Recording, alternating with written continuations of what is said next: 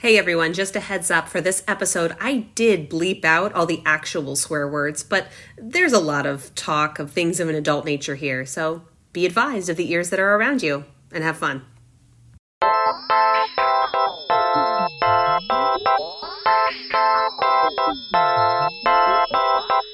Today on Keep Classical Weird, Dr. Sophia Taggart and I are talking about Mozart. He left a whole trail of writing behind that gave us some unique insight into who he really was. Since we have this collection of letters, I want to talk about the letters and what we can derive from his personality. Oh, I thought I had to burp there for a second, so I was going to stop myself. Speaking of dirty humor. I was going to say, blap.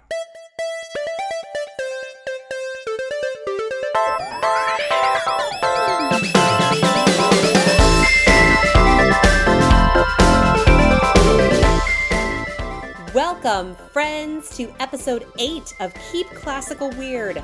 I am your host, Casey Bozell, and today we're talking about Wolfgang Amadeus Mozart. You may have noticed the title of this episode, Dirty Mozart, and today we're looking at evidence that was left behind from his life that strongly supports Mozart being a dirty bird.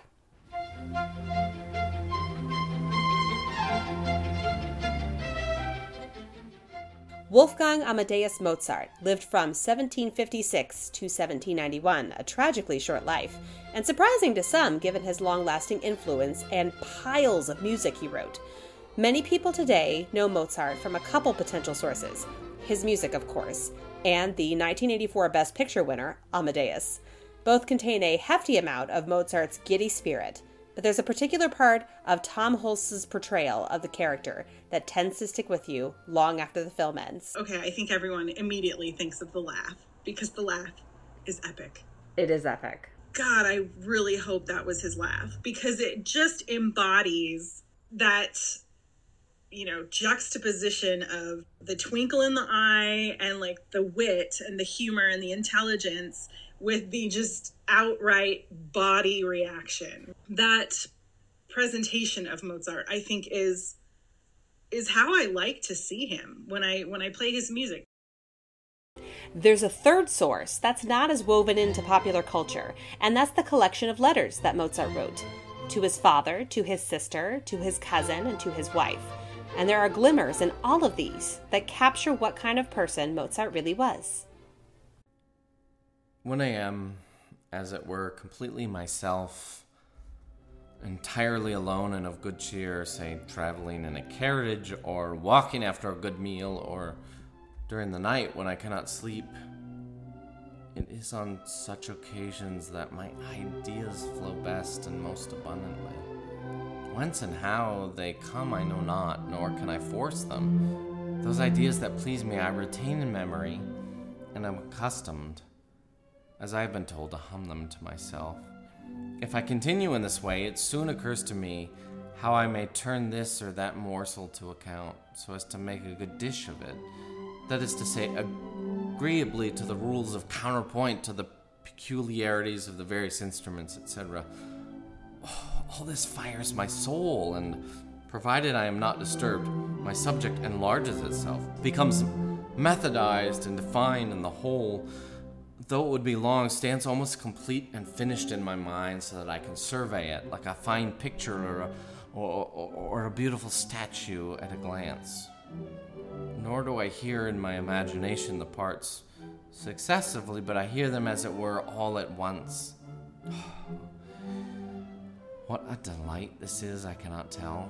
All this inventing, this producing, takes place in a pleasing live dream.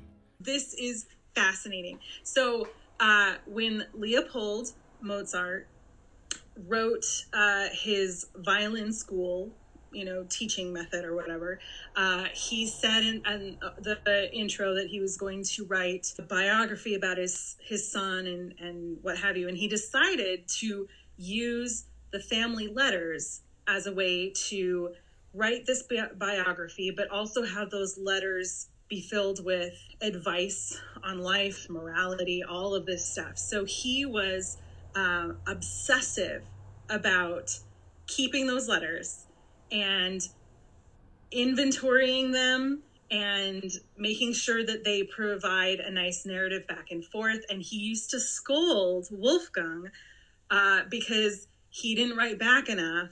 And if he did, he wouldn't write in a way that his dad thought he could use it in this biography. So the reason why we have these letters is because Leopold was going to collect them all and publish them as a biography. These letters were all kept, compiled, translated, and are readily available online and as a collection in a book. Some of the letters are a little hard to slog through. He tends to use this medium as an effective journal, so there's a lot of details about how he went about his days, but there are real gems in there too. And much of the letters that stick out for him are letters to his young cousin. Dearest Cosbuzz, I have reprieved your highly esteemed writing biting, and I have doted that my Uncle Garfunkel, my Aunt Slant, and you two are all well now. We too, thank God, are in good fiddle kettle. Today I got a letter setter from my papa safely into my paws claws. I hope you too have gotten my note quote that I wrote to you from Mannheim. So much the better the much so. By the love of my skin I on your nose, so it runs down your chin. Okay, that's strange, and quite a stretch for rhyming purposes. The contents of these letters are so different than the rest, and so full of enamored praises, that some have speculated that Mozart was secretly in love with this cousin of his. My father gives you his avuncular blessing. My sister 1,000 cousinly kisses, and your cousin Wolfgang gives you what he dare not give. On the other hand, he also went to the trouble of sending her stories like this one. Now I must tell you of a sad thing which has just happened this very moment. As I was doing my best to write this letter, I heard something on the street. I stopped writing, I got up, went to the window, and the sound ceased. I sat down again, started off again to write, but I had hardly written 10 words when again I heard something. I got up again. As I did, I again heard a sound, this time quite faint. But I seemed to smell something slightly burnt. And wherever I went, it smelt, and when I looked out the window, the smell disappeared. When I looked back into the room, I again noticed it. In the end, Mama said to me, I bet you have let off one. I don't think so, Mama, I replied. Well, I'm certain that you have, she insisted. Well, I thought, let's see. Put my finger to my and then to my nose, and ecce provatum est. Mama was right after all. So the letters to his cousin are called the Basel letters, because Basel, I guess, means little cousin. Those letters, I think a lot of times you might think they're flirtatious, but at the same time, I find them kind of endearing. You know, when you have that little cousin that you hang out with at family reunions who is funny and who gets your humor, and so you can kind of just be yourself. That's what I get from those letters. As for letters to his dad, who had really great visions of putting this together as an anthology, his responses to him varied wildly. They're often full of praise, sometimes full of stories, sometimes a little bit of arguing, and then there are those where he's clearly not telling the full story. I, Johannes Chrysostomus Amadeus Wolfgang Sigismundus Mozart, confess my fault in that the day before yesterday, and on many previous occasions, I did not come home till 12 o'clock at night, and that from 10 o'clock until the hour aforenamed at Konabich's house, in the presence of, and in company with, Konabich, his wife and daughter, I frequently, not gravely, but quite frivolously, made verses. And those obscene ones about dung, excrement, and arschlecken, in thought, word, but not in deed.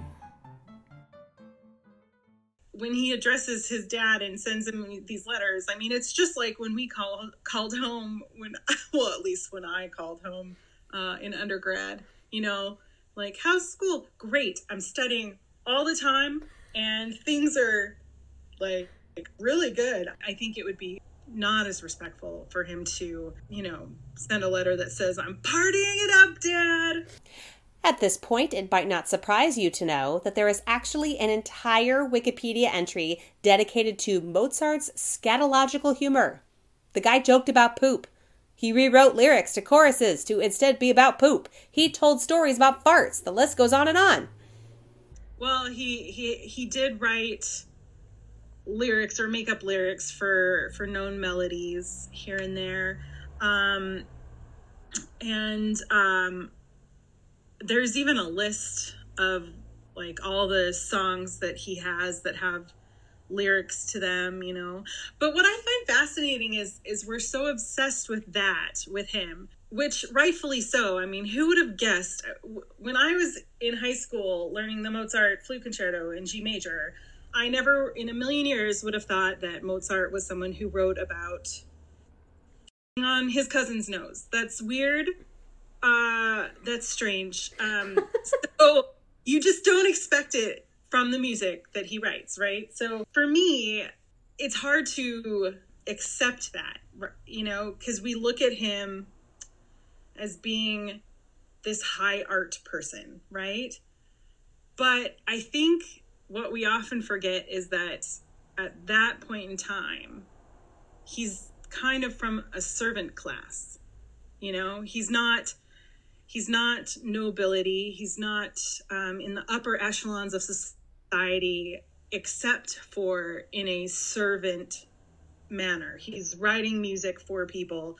He's serving the upper societal levels through his music, right? So we need to remember that he's coming from a social class that does enjoy this kind of humor.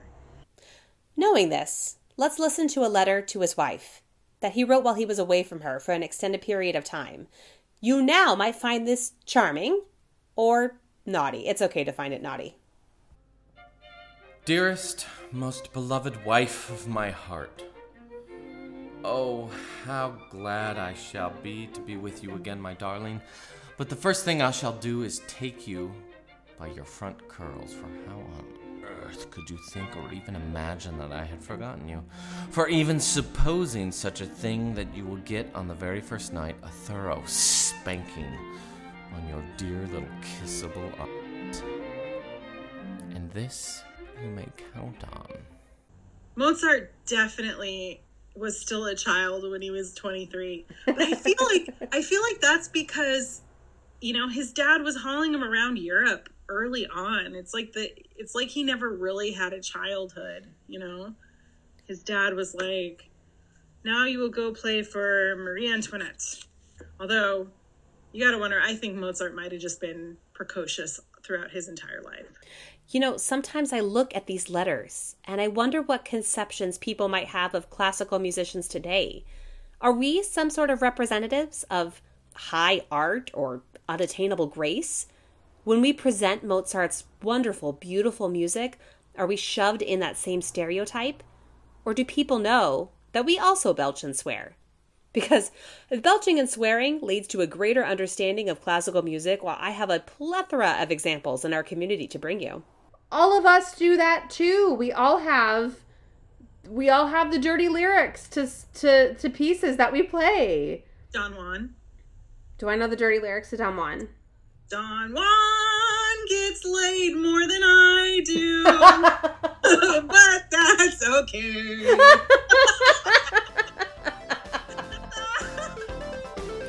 And that's our show for today. Special thanks to Dr. Sophia Taggart at Washington State University and Tyler Neist, who brought us an impeccable Mozart. The theme music you're hearing is by Thomas Barber, who has never belched or sworn in his entire life. Check out more of his stuff at thomasbarber.com. Web development support is provided by Tina at citybeautifuldesign.com. Tina, thank you for the tea set.